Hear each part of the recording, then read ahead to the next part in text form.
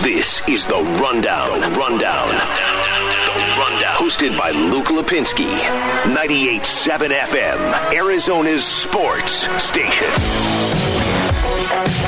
Live from the Auction Community Studios for the next hour and a half. Luke Lapinski here with you. Cody Fincher behind the glass. Sarah Cazell. You're the only one dancing. I feel like we just kind of hung you out to dry. It's usually just me dancing. Yeah, I meant always. I meant for the last 3 years. I feel like we've been hanging you out to dry. Nothing's going to change. I'm just telling you. Well, I guess you stopped dancing. I don't know if you've noticed, but I don't really need anybody else to dance for me to feel good about dancing. So it could be worse. Jarrett used to be the one that danced. Yeah, I think he's actually the one that started that. He is. Ugh. I'm just carrying on Jarrett's tradition, which now that I'm saying that out loud, that really is kind of a bad place to be in. Yeah. But, to your point, you do not need... you're cool dancing wherever. Thanks for your permission.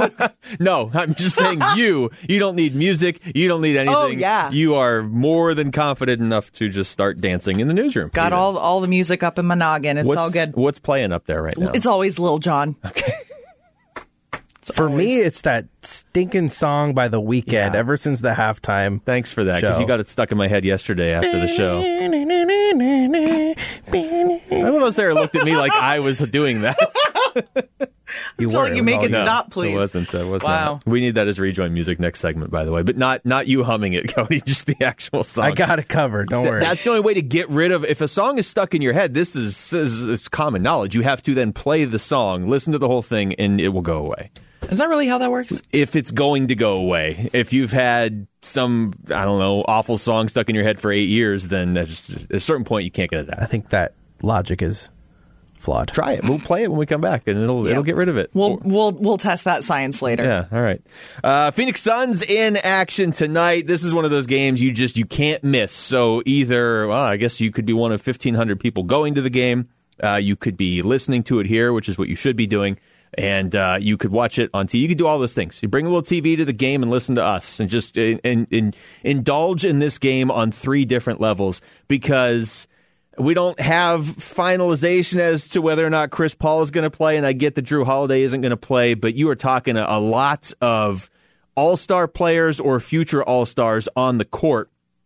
Milwaukee's a team you got to see. In years past, this would have been one of the games I circled on the calendar of I'm definitely either covering or going to that game as a fan, because it's your one chance to see Giannis in person. And Chris Middleton is under the radar really, really good. They've got a really good player in Chris Middleton, and on any given night, the best player in the world in Giannis. But the difference is, this year, you're also going for the Suns, because you're going to see Devin Booker, DeAndre Ayton, potentially Chris Paul, Giannis, and Chris Middleton all in the court. That's 6 either have already been All-Stars or are going to be All-Stars all right there in one game. And the Suns, for as much as they stumbled there a little bit, and I get they lost a couple games to Denver, although it took 3 overtimes for them to lose 2 games to Denver in late January.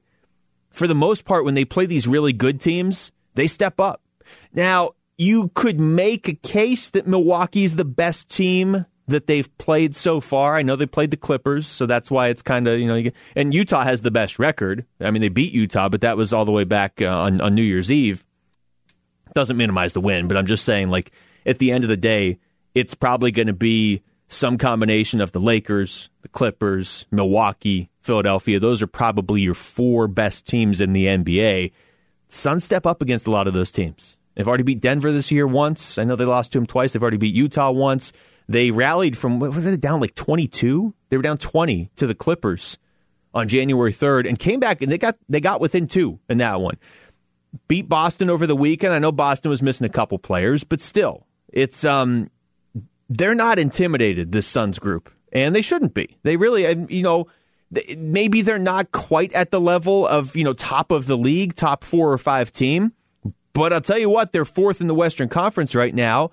And we are a third of the way through the season after tonight's game. And they're 5 games out of first place in the Western Conference. And they've beaten that team in first. The team in first is Utah right now. It's not even the Lakers. At the end of the day, or I guess I should say at the end of the regular season, I'm still where I was with this team 2 months ago.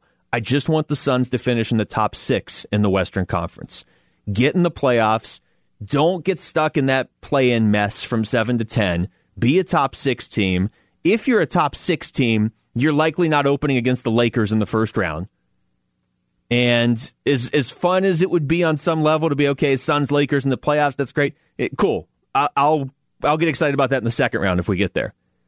I want the Suns in the playoffs in a series that they feel like, and that we all feel like, they have a legitimate shot to win.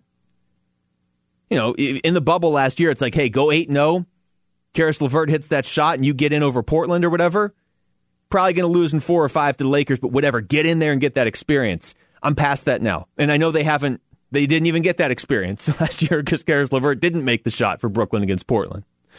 But now it's like, you got a good enough team. Get in their top 6. Don't waste your time in that play-in stuff. Just be in the playoffs. And right now, the Suns would play the Trailblazers in the first round of the playoffs. That'd be a lot of fun. And I think a lot of people would pick the Suns. So just keep yourself in that position. If they lose to Milwaukee tonight, that doesn't all go out the window. And if you beat Milwaukee, that doesn't suddenly make you amazing. But we've seen it build with this team. I would say really over the last year and a half, maybe 2 years. Really ever since they got Monty Williams. There was a good 4 or 5 years in there where they weren't building towards anything. But since they got Monty Williams, it really, you see what they do when they have consistency from one year to the next with the same coach. DeAndre Ayton taking some steps forward. Mikal Bridges taking steps forward. You have that experience in the bubble. Beating teams like Milwaukee, and I know they did this last year already, but wins like that, you start stacking those, you start building those, and it does something for your collective team self-confidence. All right, let's get into the Rapid Reaction. The Rundown Rapid Reaction.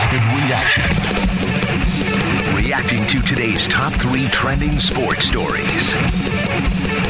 Start in the NFL, where the Tampa Bay Buccaneers had their boat parade to celebrate winning the Super Bowl. And if you haven't been on social media at any point today, feel free to just jump on and watch some of the videos of Tom Brady after celebrating the boat parade. And now everybody was making jokes about it. He looks a little, he's stumbling around a little bit after the boat parade.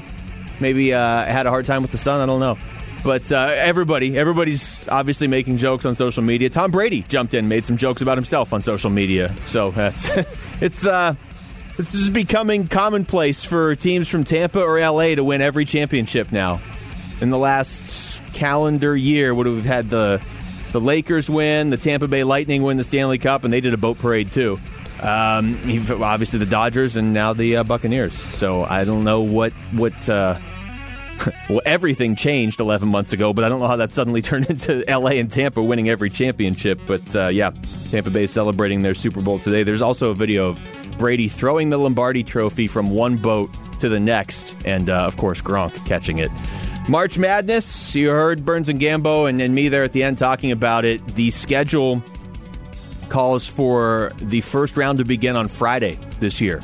So the first round will be Friday, Saturday. The second round will be Sunday, Monday. We don't get that sacred Thursday morning.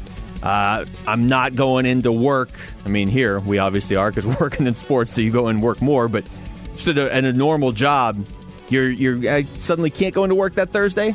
I've done that. I've had a lot of Thursdays to start March Madness at former jobs where I either couldn't go in or had to have my laptop there for certain reasons to watch games. One of the best days on the sports calendar, maybe the best, honestly. And if they are moving it temporarily this year, fine. We didn't even have March Madness last year, so just get me March Madness. If you're doing this permanently, not a fan. Not even not a fan. Openly and aggressively hate it. If you're doing it just for this year and, there's different considerations you got to think about, and so having everybody there a day later maybe makes the whole tournament a day shorter in real time, whatever. If you got to do that, that's fine. If you're doing this because you want to highlight the play-in games, no. And I say this as somebody who went to a school that seems to be in the play-in game every year now with ASU. Don't mess with that Thursday, Friday of March Madness. A lot has changed in the last year in sports. Don't mess with the Thursday-Friday combo to start March Madness. We're going to talk about this later on the show. We'll go through the top 5 days on the sports calendar. There's not a lot that I would put above that. Not very many at all. And back to the NBA, Phoenix Suns are going to start allowing up to 3,000 fans per game. It'll start February 16th against the Brooklyn Nets, so a week from last night. So the Suns, they went to 1,500 this past Sunday, and then that wasn't really open to all fans, but then obviously Monday against Cleveland went to 1,500 for all fans, and tonight, and they're not going to jump to 3,000 until next Tuesday against Brooklyn, but that is the next step for the Phoenix Suns. What a homestand they have here with Milwaukee tonight, Philadelphia over the weekend, and Brooklyn next Tuesday. All right, when we come back, Todd McShay has his newest mock draft out there. What does it mean for the Cardinals, and what are we seeing just around the NFL in general? The offseason's always busy, but we could see things shift dramatically this year. That's next. It's The Rundown with Luke Lapinski on 98.7 FM, Arizona's sports station. The Rundown, 98.7 FM, Arizona's sports station. Welcome back to the show. Luke Lapinski here with you. I know I teased the McShay mock. We'll get to that here this segment too, but I do want to start with the Phoenix Suns and the cover story. ESPN, the magazine. It's called The Rise of Devin Booker. Pretty good read by Michael Wilbon. Wilbon's a great writer too, but a lot to work with here. And I don't know that there's going to be a ton in there that hardcore Suns fans don't already know, but there's going to be some. But also, if you're a hardcore Suns fan, don't you just love this? It feels like the rest of the NBA is catching on to what we've already known for over 5 seasons now. Now, I remember the night Booker got drafted, and we're driving back from the NHL awards show in Vegas, and the Suns got him, and I just remember, because he's on that Kentucky team that basically had, they had 9 McDonald's All-Americans. He was the 4th Kentucky player drafted in that draft. But I just remember the instant analysis was, the Suns just got a really good shooter at 13. You're not supposed to be able to get a guy at 13 that you know when you got him. And I'm not going to pretend to say that I thought Devin Booker was going to be this good on draft night. I just remember being like, they're picking 13, and they got a guy that's pretty good. Like, he never started for Kentucky, did he? He was their 6th man mostly, right? Yeah. Well, because they would rotate like 5. They basically had 2 lineups that they could rotate through. No, he didn't. And it's funny, too, because you go through those years where it was like the Suns, it's like, we got to get the best possible draft pick we can. We're picking 5th. We're picking 4th and 8th. We're picking, wherever. And none of those guys are anywhere near as good as Devin Booker was by like his 2nd year, really by his 2nd game. But it is cool to see this additional hype around him now. I've said this in the past. I really feel like, 2020 just flat out sucked for everybody. But as far as that basketball season, I'm not sure anybody raised their profile in the world of basketball more than Devin Booker. From all the way back to the discussion as to whether or not he should have been playing for Team USA way back before last season, that at least got like people talking about him nationally. Then you saw what he did last year, and the Suns were a little bit better. And then you get to the bubble, and he now has a more high profile just lifestyle off the court. But then what he did in the bubble, he would have been the MVP of the bubble if not for Damian Lillard in that initial round before the playoffs, obviously. And now he comes out here and this team is better, and Chris Paul is a big part of that. But a big part of Chris Paul coming here is Devin Booker. It's like I said, this is, as a sports fan, you want like the rest of the country and the rest of the league to respect your players, right? I know Suns fans are this way. I know Valley fans are this way with all their teams. You don't live in New York or LA or Boston where it's like if you have an okay player, he gets built up to being amazing. In Phoenix, like you got to have your guys fight for that sort of respect nationally. And Devin Booker, and Book even says it. There's a video with this too. He knew it. The team's not winning. People aren't going to look at Devin Booker in the NBA. They're looking, they're looking at the Lakers. They're looking at the Cavs when LeBron was there. They're looking at the Warriors those years. Look at the teams that were truly successful since Devin Booker came into the NBA. People are looking at those teams, or they're looking at 4 and 5 seeds, but 4 and 5 seeds that have Kevin Durant or James Harden or Russell Westbrook or Giannis. People nationally just really, they're behind the curve here on Devin Booker. but you understand why, because now the team is finally, it's winning.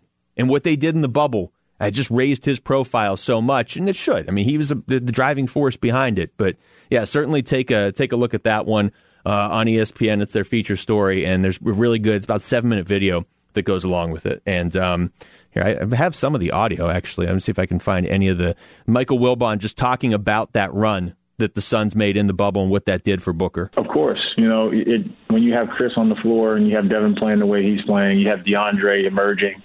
And continue to improve, and you have Mikal and Cam Johnson playing, at a high level. You have to take notice, and so we've said all along we need to continue to improve, and the more we improve, the tougher it'll get. The more teams will start to target us, and that's good because that prepares you to be the hunted. Yeah, obviously not Michael Wilbon there. That's James Jones. So it still applies, still talking about the Suns, but now I'm nervous to play this other clip that should be Devin Booker talking about Kobe. Hopefully it is. If it isn't, I will stop it. But if it is, it's a great clip here. There's supposedly this is Devin Booker talking about Kobe Bryant. Every step of the way, Booker's talent was understated, but it wasn't completely unnoticed, especially by one legend ending his career. Kobe Bryant. We had a short conversation on the court, and then he left me with, meet me in the back. Let's chop it up for a little bit. I just had a dream come true for Devin Booker to meet his hero, Kobe Bryant. I thought it was going to be a 2 to 3 minute convo, and ended up being 15 to 20 minutes post game. And that's when he signed the shoes to me. One shoe said, "To the young one," and the next one was, "To Book, be legendary." I got "Be Legendary" tatted on my arm. And that's something that Kobe left me with, in our final game against each other. That still keeps me motivated and will always keep me going. The NBA world now knows who Devin Booker is. It just has to wait to see what he will become. I worked and sacrificed a lot of my life to get to this position. This is everything I ever asked for. Yeah, good stuff there. There's part of the story too where Booker talks about that last matchup, and he decided going up against Kobe Bryant he would go to the Kobe fadeaway, and it didn't work. But as you heard right there, that started a good mentorship right there. So good story, good publicity for the Suns. Obviously, just a bigger. It's indicative of the bigger picture of this team has really got the rest of the league taking notice now.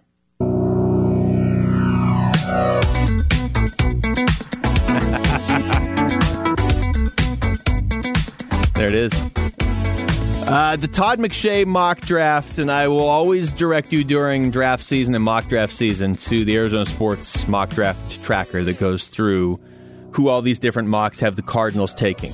And it's up there on ArizonaSports.com. I'm not going to read all the names right now, but just to give you a sense of how all over the place it is when you're picking 16th and you have a lot of needs. The last, 5, 6, 7 on there, they have them going corner, defensive line, edge, wide receiver, corner, guard, corner, edge. They're all over the place. Todd McShay put out his most recent mock draft, or his newest mock draft today. And at 16, he has the Cardinals taking Gregory Rousseau out of Miami. And unless I miss something, that's the first edge rusher he has going in this draft, which I will continue to say this. When you are a team like the Cardinals that has a variety of legitimate needs, if they go corner there, if they go wide receiver there, if they go offensive line, if they look at Kyler Murray's Twitter account and decide to go offensive line, if they go edge rusher, any of those is going to be acceptable. But I'd rather have the best edge rusher than the number 4 receiver or, the number 3 corner. I think at 16, you can still get the best at a position. And that's where McShay has them going with Gregory Rousseau out of Miami, giving them the first true edge rusher off the board. Looking at the top of the draft, I won't give away his whole draft, but obviously Lawrence at 1, has Zach Wilson going to the Jets at 2. And that seems to be becoming more and more of a pick that people within the industry and within the NFL are pretty confident is going to happen. So nothing against Justin Fields, and this isn't my mock draft, but he does seem to be slipping a little bit, at least in terms of competition with Zach Wilson for that number 2 quarterback. Now, this is why I like McShay's mock draft, because this is like the way it really is. His first 4 picks are all quarterbacks. I don't know if the first 4 picks will be quarterbacks, but you know my feelings on mock drafts that come out in early January, and they're like, well, we have 2 quarterbacks going in the first round, one at 3 and one at 17. Like, cool. So you've never watched the NFL draft before. So he has Miami taking a quarterback? He has Miami making a trade. With or as he calls it, a mock trade. I like those mock drafts that do trades. Yeah. He has, which is even more unpredictable than the trying to figure out who's drafting who. I remember in college one year they would put out the, like, if you can guess the top 10 picks in the draft in order, you win like $1 billion. Yeah. And I was always like 10. 10's easy because you know the first pick usually, and they can piece together. And then like by the 4th pick, I was just ruined because there was a trade. He has Lawrence going 1. He has Zach Wilson to the Jets 2. He has Carolina trading with Miami to take Trey Lance out of North Dakota State. So still not Justin Fields. Wow. His Fields That's going surprising. to Atlanta. Yeah.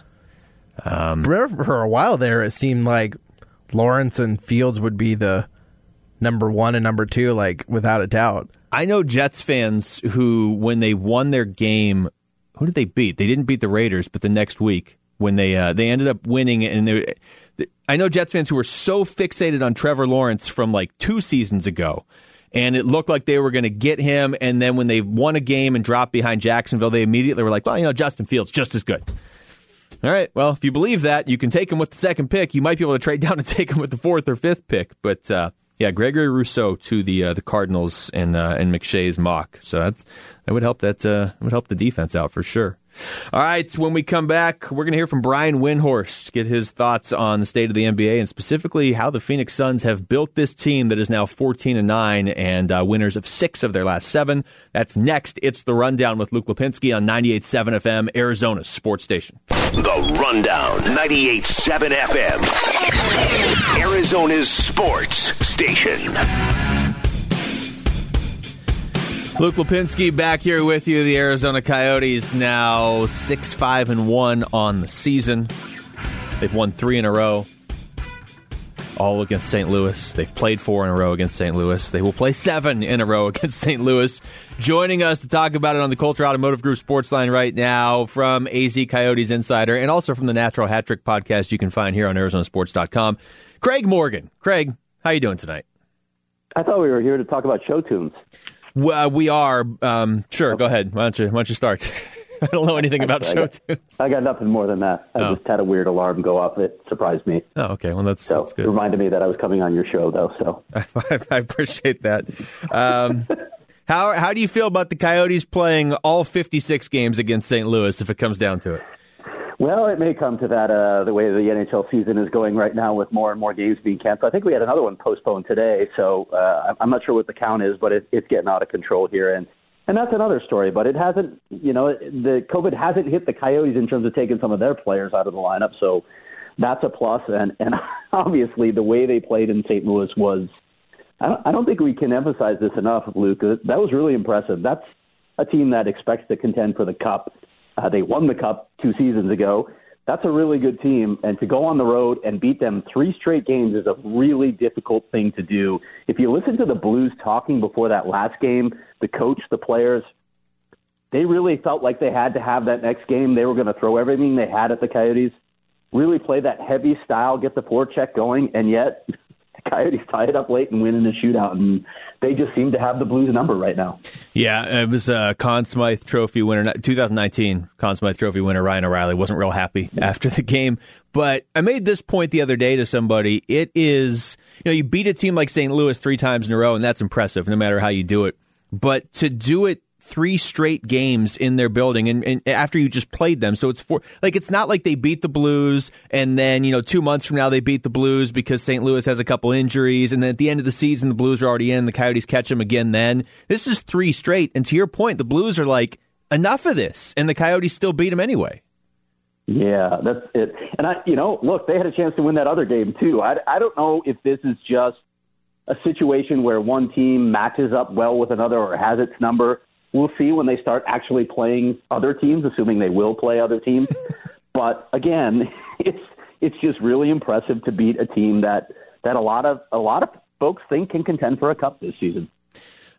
One thing that has been, I mean, look, Coyotes have played 12 games and 8 of them have been against St. Louis and Vegas, so you can only read so much into this.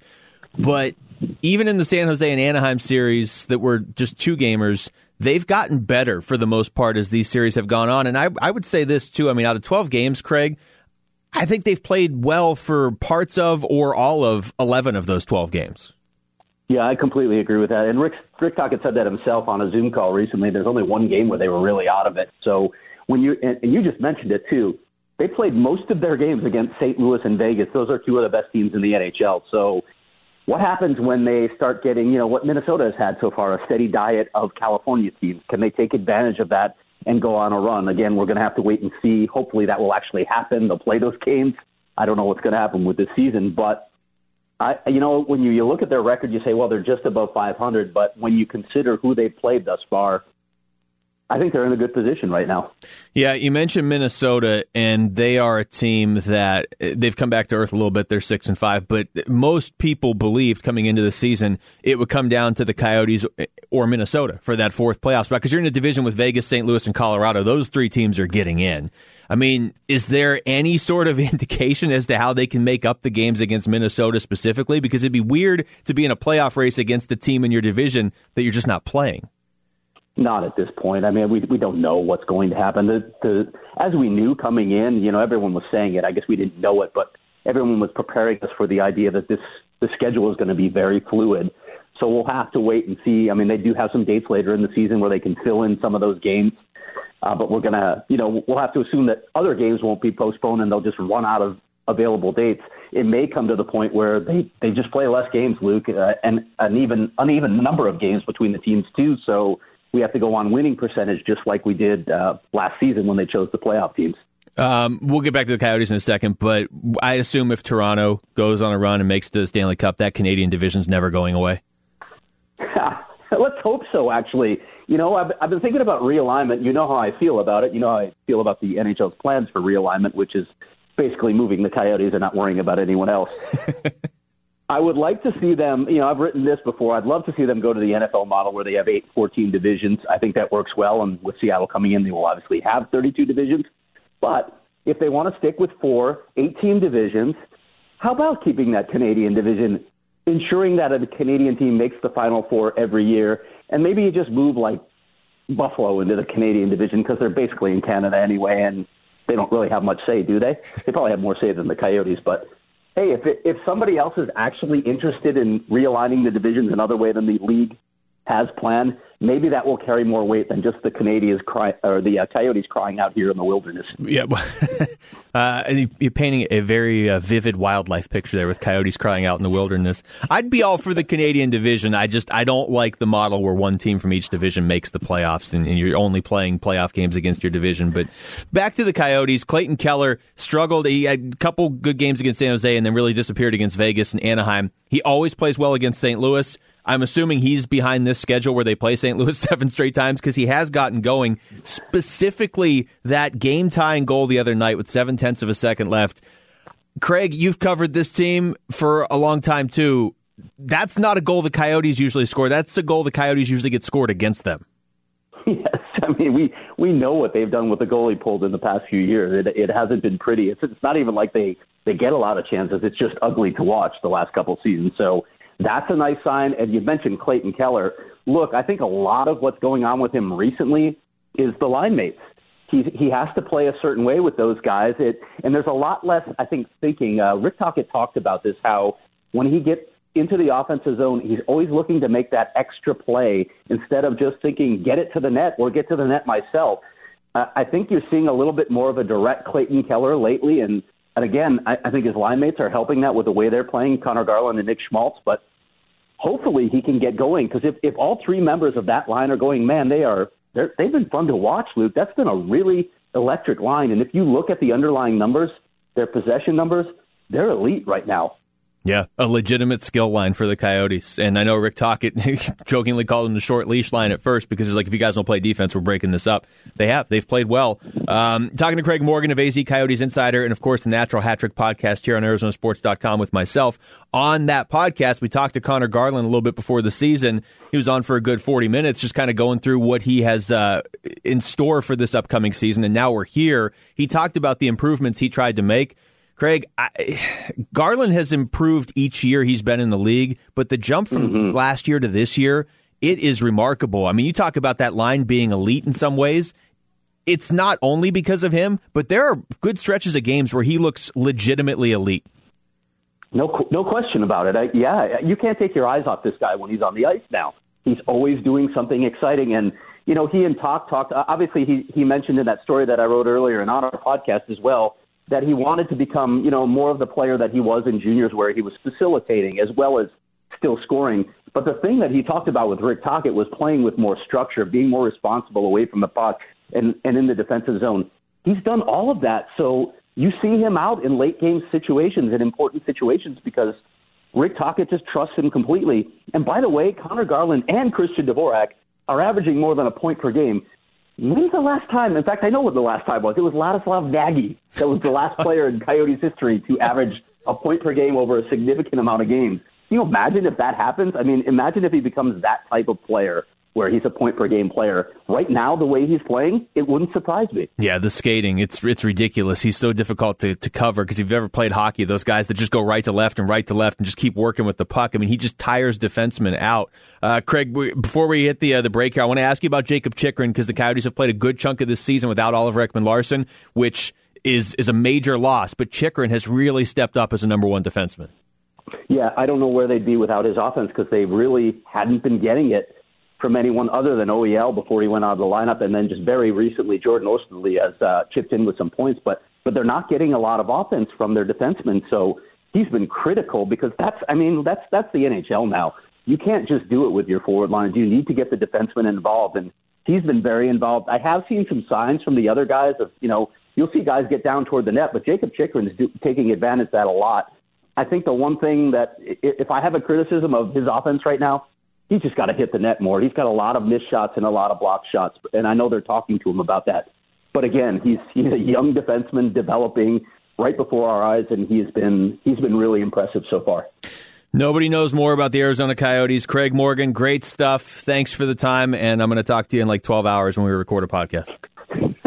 All right, Luke, I'll see you tomorrow. All right, thanks a lot. That's Craig Morgan joining us on the Coulter Automotive Group Sports Line. Coulter Cadillac Tempe, experience the difference. Visit CoulterCadillacTempe.com. Again, check out his stuff on azcoyotesinsider.com and on the Natural Hat Trick podcast right here on ArizonaSports.com. We're going to come back, and we'll start hour number 2 with the reload. Next, it's The Rundown with Luke Lapinski on 98.7 FM, Arizona Sports Station.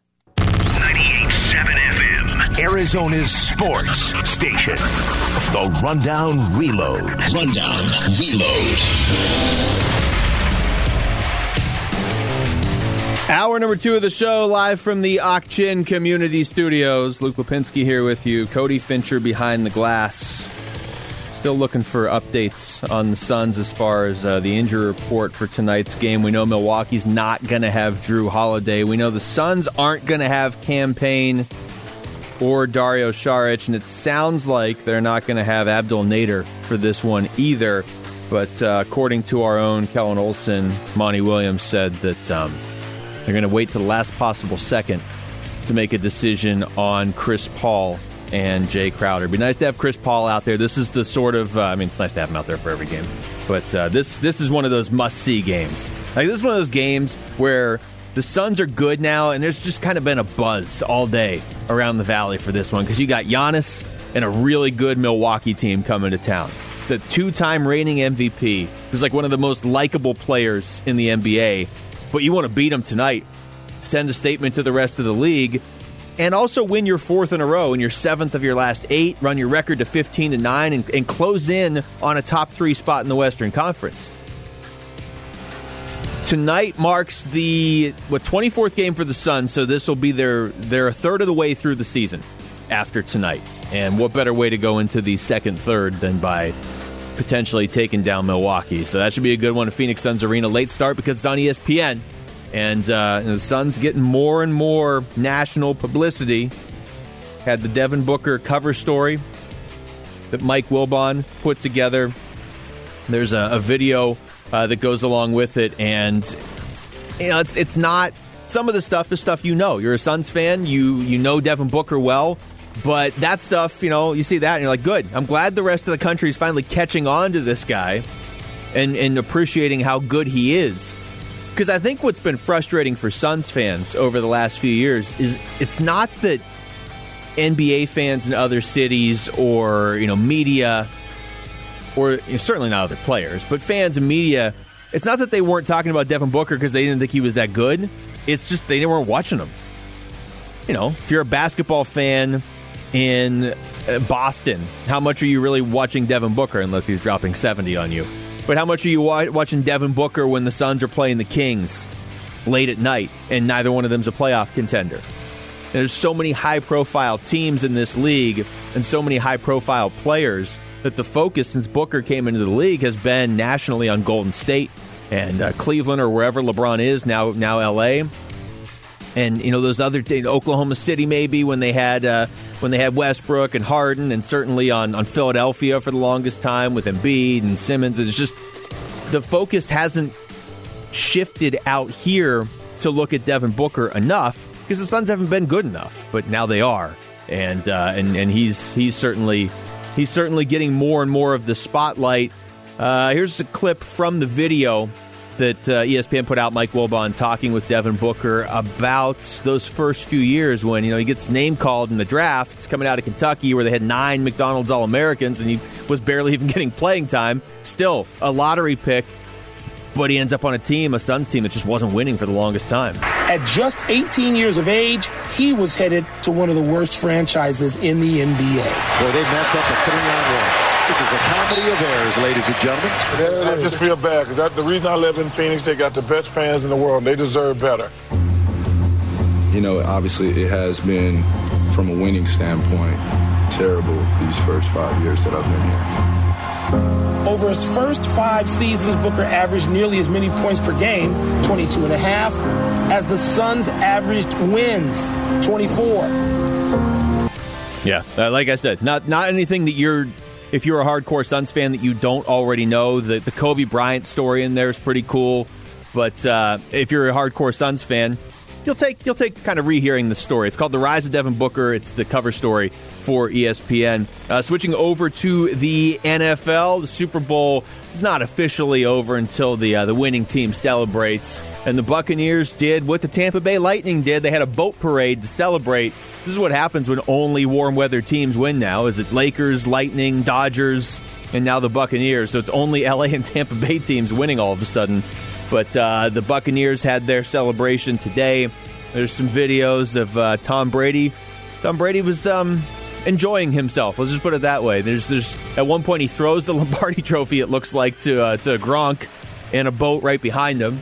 There's some video out there of Brady kind of stumbling off the boat, and a lot of people making jokes on social media. And Tom Brady got in and made some jokes on social media, something about avocado-flavored tequila. So it's a party in Tampa Bay right now. The Buccaneers win the Super Bowl. I think Kansas City is somewhere probably still just in shock with how that all played out. Maybe not a shock. I mean, some of us did pick Tampa to win. Not a shock that the Buccaneers won or the Chiefs lost, but a shock of how it went down and how the Chiefs only scored 9 points. I saw somebody said today that the Vegas odds, because you can bet on everything in the Super Bowl, the Vegas odds, if you wanted to bet on the Chiefs to score exactly 9 points, were 200 to 1. That's the crazy part of that game. It's not that Tom Brady won again. I mean, wins every other year. Sticking with football, but specifically the Cardinals, Todd McShay has his latest mock draft out, and McShay, Kuiper, there's a few that, you just take notice when these guys put a new version out. And so for McShay's mock draft, he works some trades into this too, so some mock trades. He has 4 quarterbacks going with the first 4 picks. And he has Zach Wilson going number 2 in this one to the Jets. He's got Carolina trading up but not taking Justin Fields. He has them taking Lance Trey out of North Dakota State. Trey Lance, sorry. And then Justin Fields at 4 to the Atlanta Falcons. He has the Cardinals taking Gregory Rousseau, the edge rusher out of Miami, out of the University of Miami. And that's the first edge rusher he has off the board. In fact, his first sentence is finally an edge rusher. The last time it took this long to see one drafted was 2004 when Will Smith went to the Saints at number 18. That's not all he has written about the Cardinals pick, but that's the first 2 sentences. Look, I've been pretty consistent in this. The Cardinals have quite a few needs for a team that was right on the fringe of making the playoffs. At 16, it's really tough to predict who's going to be there, obviously. But if I'm at that point and I'm like, okay, I need a corner, I could use a receiver, I could maybe use a guard even on the offensive line, maybe something like that, but I need an edge rusher. If it comes down to the number 4 receivers available, if 3 receivers are off the board and no edge rushers are off the board and I can have my pick of any edge rusher, I'm doing this. And in this scenario that Todd McShay paints the picture of right here, yeah, Gregory Rousseau is the first edge rusher off the board to the Cardinals at 16. Back to the NBA and the Phoenix Suns specifically, they are going to allow more fans at the games starting next Tuesday, the game against Brooklyn. So they went to 1,500 over the weekend on Sunday against Boston, and that was kind of it was like a trial run. It wasn't open to all fans. But obviously Monday against the Cavs was open to all fans to be able to get up to 1,500 capacity. They liked the way it went, and so now they've got Milwaukee tonight, Philadelphia Saturday, Orlando Sunday, and then to wrap up this 7-game homestand against Brooklyn next Tuesday, they're going to bump the number up to 3,000. And, look, tonight's the game that gets them a third of the way through the season. But as far as the schedule that's out, tonight's game 24 for the Suns, there's only 11 more games scheduled after this because the NBA, and I like that they did this, but the NBA did that thing where they only scheduled out basically half the season. They scheduled out, I think, 37 Suns games, and obviously a couple of them got postponed. So they're going to have to make them up. They're going to put together the second half of the schedule, but that's the long way of saying that Brooklyn game on Tuesday next week, where they're going to bump the fan capacity up to 3,000. After that, they only actually have 3 home games officially scheduled right now. 22nd against Portland, the 24th against Charlotte, and March 4th against the Golden State Warriors. All right, when we come back, we'll wrap up the show because we got Bucks Suns coming up at the bottom of the hour. We're going to do a top 5 list, the top 5 most sacred days on the sports calendar. That's next. It's The Rundown with Luke Lapinski on 98.7 FM, Arizona's sports station. It's The Rundown, hosted by Luke Lapinski.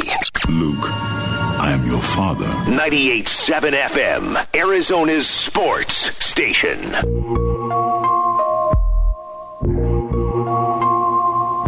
Final segment of the show. We're going to go with a top 5 list. And in honor of the news, if you haven't heard it, talked about it a little bit in the first hour, that March Madness this year is going to start on a Friday. So that opening weekend of the real first round, not the play-in games. The real first round and second round, instead of going Thursday through Sunday, as it always has and always should, it's going to go Friday through Monday. Look, Thursday and Friday in March Madness are arguably the greatest sports days on the sporting calendar. I understand you're pushing it to Monday. Okay, it's still another weekday, whatever. But that's the end of the second round on Monday. That does not have the same pizzazz. I'm not always as invested in 2 random teams by the 4th day of March Madness because my bracket might be ruined by then, quite honestly. So, in honor of that, we're going to do top 5 days on the sports calendar. I don't have to explain to you how a top 5 list works. We're going to start. Bear, you go with, give us your number 5. Okay, number 5, I'm going to go with Christmas Day basketball. I just like having it on in the background of opening presents. It's just fun. Always good games, or usually. Usually they're good games. We almost had the Suns on there this year, I feel like. At least there was a lot of hope that we would. Maybe next year. They'll be on. No, I don't even think it's just maybe. I think definitely next year. Yeah, I agree. I will say this, without giving anything away. I had Christmas Day NBA, just missed the cut. That was my 6th one on my list. So that was there's a lot of good ones here to choose from. Number 5 on my list is opening day of Major League Baseball. Not like if there's a Sunday night game or whatever, like the actual, like there's baseball on all day. I know what you mean. Yeah, it's great. And every year we watch it and we're like, hey, why doesn't baseball just have games on all day every day throughout the season? And they're like, no, that would make us more money and make everybody happy. So we just go with no. That means more people will watch us. Yeah, away, gotta hide people. our product. All right, number 4 for me is Thanksgiving Day football. Ooh, I love Thanksgiving football. I love Thanksgiving just for its own reasons, the food and all that. Yeah. But football on top of it, usually, I mean, yeah, we got to watch the Lions play and the football team and the Cowboys play, but there's usually one really good matchup in there somewhere, and wasn't it this past year? Yeah. This year it was supposed to be like Steelers Ravens, and then they had to postpone it, so we only had 2. They had to push it to like the following Wednesday afternoon or something. Yeah, and not everyone could watch it. No, that's but any normal Thanksgiving Day football is amazing. It's a great one. Didn't make my list either, but I love Thanksgiving, and I think a lot of the reason I love it is because of football, and it is on some level a letdown to have the Lions on every year, especially for Lions fans, I think. But great, everyone gets to see how bad we are. Cool. Can you all just look at another team, please? But in the era of fantasy football, there's at least, like the matchups in the NFL. For the most part, you can kind of be like, okay, well, fine, but I'm starting 3 players against the Lions on Thanksgiving morning, so I'm still invested. That's another thing I get to spend Thanksgiving looking at my fantasy team. Which I know makes you very happy. Hello, Grandma. Get away, please. I'm busy. Hello, Grandma. Thanks. You're standing between me and the TV. I have Matt Stafford on my team. I do enjoy watching Dallas lose when they lose on Thanksgiving. It's nice appetizer. Yeah, it's amazing. But the move to add that third game that's not tied where it has to be any one team, they basically just pick a great game every year, although this year didn't get played. But yeah, that was a huge step up. Number 4, and I know this is going to be higher. This might be number 1 on your list, but it's my list, so whatever. Number 4 for me is the first Sunday of the NFL season. I love the first Sunday of the NFL. Thursday night. I didn't think of that one, actually. That's not on my list. Oh, see, at that point, for you who play fantasy football, your team's still in it. Oh, yeah. It's the first week of the season. That first Sunday red zone. It's great. That should move it higher up my list. Oh, yeah. The whole list should just be that. But, yeah, the red zone, another great sporting invention. But, yeah, the first Sunday, because it's like, the other thing with the NFL is we have a pretty good idea of who's going to be really good and really terrible each year going in, but there's like 26 teams in the middle that could be anything. And that first week of the season, the first week this year, Jacksonville beat the Colts. Yeah, that was their only win. And it was funny because they tweeted out, not satisfied with 1-0. Did you see that? And somebody after week 17 retweeted it, and I don't know who it was, and they were like, apparently they were satisfied with it. You know what? We did just like that one win. That's all we needed. We don't need to brag with too many wins. All right. Number 3 for me, you already had it on your list, MLB opening day. And exactly like you said, not just that first Sunday night game or whatever it is, but the day where there's baseball on all day on all the channels, and I can't get enough of that. I'll just go home and have my laptop open, and then on my TV another game. It's awesome. I love baseball opening day. I love going to opening day too. It's so much fun. Didn't get to go this year. Very upset. There's that buzz, especially like if you're covering the games. Anybody that has covered baseball will tell you that like the old school baseball writers that have been covering this game since like Mike Schmidt was a rookie or something. There's a certain point in the game, maybe this is behind the scenes, but whatever. There's a certain point in the game where if you're like, oh, yeah, man, this game's going by really fast. In the 7th inning, it's only been like, 2. They will all stare at you like if this game goes extra innings. What did you just do? Yes, because they've been to 80,000 baseball games and they don't need them. They don't need to be there for. I mean, especially if you're a beat writer covering baseball, you get there for batting practice. You leave well after the game. It's a long day and it's every day. So I understand it.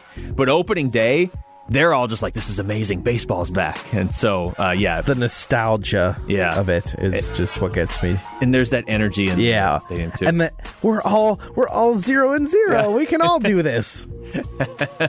Yeah, especially this past year. I mean, it wasn't as it wasn't as traditional, obviously. But when the Yankees played the Nationals, even though the game got like shortened by rain and there was all sorts of issues. Yeah, that was hilarious. Oh my gosh! But with everything that had been going on and how long we had waited for baseball, that was huge. The shot of Rob Manfred with the lightning striking over his shoulder. It's like, you are cursed, sir. I actually never even saw that, that picture. That's funny. I know number 3 on my list is not on your list, but day 1 of the NHL playoffs. Obviously, for somebody like myself that loves hockey, when you get to the playoffs and there are 16 teams left, pretty much 14 of them literally could win the Stanley Cup. So that first night where there's 4 or 5, sometimes 6 games, that's, I would say it's as good as it gets. It basically is as good as it gets for me, but there's 2 days higher on this list.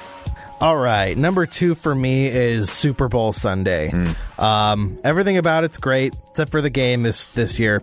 That was terrible. Yeah, and so boring. Horrendous. That's like the only downside of Super Bowl Sunday is that you can just get a dud of a game. And this year it was a dud of a game. And the only thing that made it relevant and kind of intriguing was that Tom Brady's 50 years old and about to win his 7th Super Bowl. And completely wasted on a boat in Tampa right now. Dude, he looked like he was having fun. Did you see him? Did you see him quote tweet the video that was out there with the letters out of capitalized? Did you see him throw the Lombardi Trophy over open water to Gronk? Oh my gosh! Even Gronk was like, "What are you doing?" If Gronk's like, "What are you doing?" Yeah. If Gronk is the voice of reason, like, whoa, just hold on a minute. Let's just think about this. You're in trouble. Let's think things through, Tom. But Super Bowl Sunday, just the food, the getting together, having fun. Usually the game's really good, pretty good. It usually the halftime show's usually pretty good, but the commercials even this year weren't that good. And usually there's people that love Super Bowl Sunday that don't even care about football. They're just like, oh, I just want to watch the commercials. And it's hard to blame them sometimes, but yeah, I mean that's Super Bowl Sunday's number 2 on my list too, and it obviously we got like a fraction of the experience this year because not only was the game just basically, hey, everybody's excited for this game. Yeah, it sucks. Only Tom Brady will be happy at the end. Like, cool, he never gets what he wants. But it wasn't just that the game was awful. Like, you really couldn't have... I've said this before on the show. I love having, like, 15, 20 people together to watch the Super Bowl. And, yeah, like, 3 or 4 or 5 of them are only there for the commercials, but whatever. Somebody's always invested, and people get up and get food. It's a great vibe, and it obviously wasn't the way this year. And the other thing I used to do for the Super Bowl, like 3-4 years ago, there was a group of like 5 or 6 of us that would go to Vegas for the game.